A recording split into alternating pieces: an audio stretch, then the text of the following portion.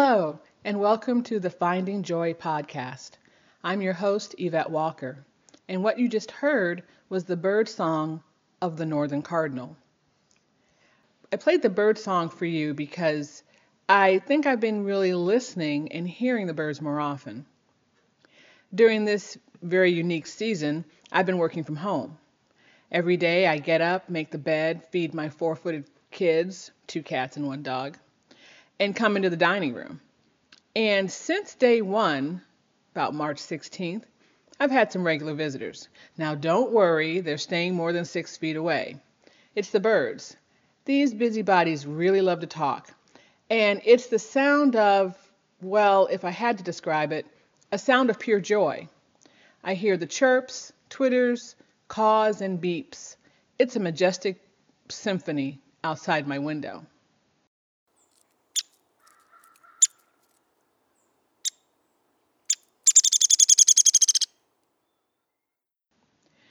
To my ears, it's such a joyful noise. But I wonder, are the birds really singing for joy, praising the heavens even? Do birds even feel joy? Maybe. Some ornithologists have proposed that birds may sing for pleasure. Bird expert Melissa Maintz wrote for thespruce.com that it's possible that birds enjoy their own sounds as well as singing with other birds that respond to the birdsong. She also says that more research is needed on bird emotions to verify this, but it's an inspiring theory to think that birds do sing for the joy of it. Perhaps it's too easy to put human emotions on animals. Maintz adds that birds sing for lots of reasons, to find mates, territory disputes, and even at funerals, quote unquote, where some birds group and walk in a circle around a fallen friend, mate, or chick. But as we are in this season, the bird song has made me reflect on joy and the absence of it in the midst of COVID-19. So many people around the world have had their lives turned upside down, jobs furloughed or lost, kids being schooled at home, new graduates losing internships and positions previously offered. But if there is joy to be found, and it's in Jesus. If joy is, by definition, the emotion of great delight or happiness caused by something exceptionally good or satisfying, then Jesus is joy. In fact, God gave us joy as a fruit of the Spirit after his resurrection. It is found through living life by the Spirit, and we find this in Paul's letter to the Galatians, chapter 5, verse 22 and 23.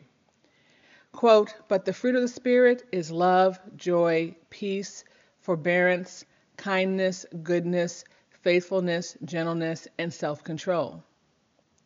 When I look back at those 9 fruits of the Spirit, I think how they're needed right now. I think so many of us go through life not receiving pure joy, but rather just getting by. It's like we need a shock to the senses. Have you ever noticed how pure joy sometimes comes after deep sadness? Doctors perform emergency heart surgery and the patient lives. A house burns, but a family member survives. A son loses his way, but finds God in prison.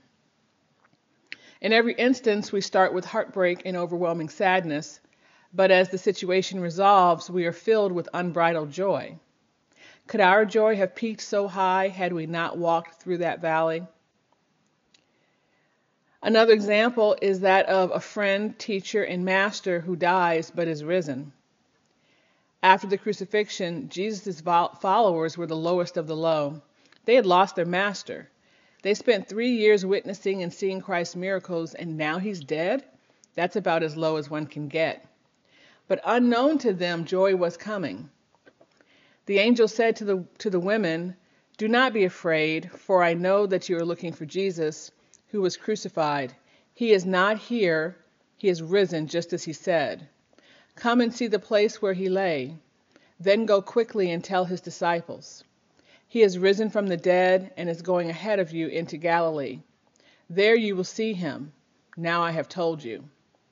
So the women hurried away from the tomb, afraid yet filled with joy, and ran to tell his disciples. That's in Matthew 28. I don't wish tragedies on anyone just so they can experience joy. But if we are allowing ourselves to lose an opportunity to know Christ, that is a tragedy. Pure joy comes from a very personal place. Pure joy in Jesus comes from a personal experience with Him, only after realizing that we must give all our hopes, all our dreams, all our fears, our very life to Him. After the resurrection, it's only when Jesus has a personal encounter with the disciples that they realize it's Him. He calls them by name. Thomas touches the risen Jesus' wounds. Only then, after these personal experiences, do they really know it's their Lord. Jesus even appears to the disciples, and at first they don't recognize Him. But when they interact with Him, He opens their minds, and they experience pure joy at seeing Him. So how can we have this personal experience? The very solution is probably sitting there on your desk, or maybe it's on a bookshelf in your home, or perhaps even in a dusty box in the garage. It's the Bible. God's personal word is waiting for you. Joy is mentioned 218 times in the New International Version, according to Christian Bible Reference, and at least 25 scriptures about the emotion. Faith Gateway explores some of the 25, and here are my top 5 scriptures on the topic from Psalms. Number 1, joy is real and honest. You can't fake it. From Psalm 137, there on the poplars we hung our harps, for there our captors asked us for songs. Our tormentors demanded songs of joy. They said, sing us one of the songs of Zion. How can we sing the songs of the Lord while in a foreign land? Number 2, joy doesn't depend on us, just on God. This is from Psalm 27. For in the day of trouble, He will keep me safe in His dwelling. He will hide me in the shelter of His sacred tent and set me high upon a rock. Then my head will be exalted above the enemies who surround me. At His sacred tent, I will sacrifice with shouts of joy. I will sing and make music to the Lord. Hear my voice when I call, Lord, be merciful to me and answer me. Number 3, joy is possible when you trust God. From Psalm chapter 4, verse 6 through 8. Many, Lord, are asking, who will bring us prosperity? Let the light of your face shine on us. Fill my heart with joy when their grain and new wine abound. In peace I will lie down and sleep, for you alone, Lord, make me dwell in safety. Number 4, joy happens when we follow His clear path for us. From Psalm chapter 16, verse 11. You make known to me the path of life. You will fill me with joy in your presence, with eternal pleasures at your right hand. And number 5, joy comes when we praise God. It's not works, it's worship. From Psalm chapter 27, verse 6. And now my head shall be lifted up above my enemies all around me. Therefore I will offer sacrifices of joy in His tabernacle. I will sing, yes, I will sing praises to the Lord.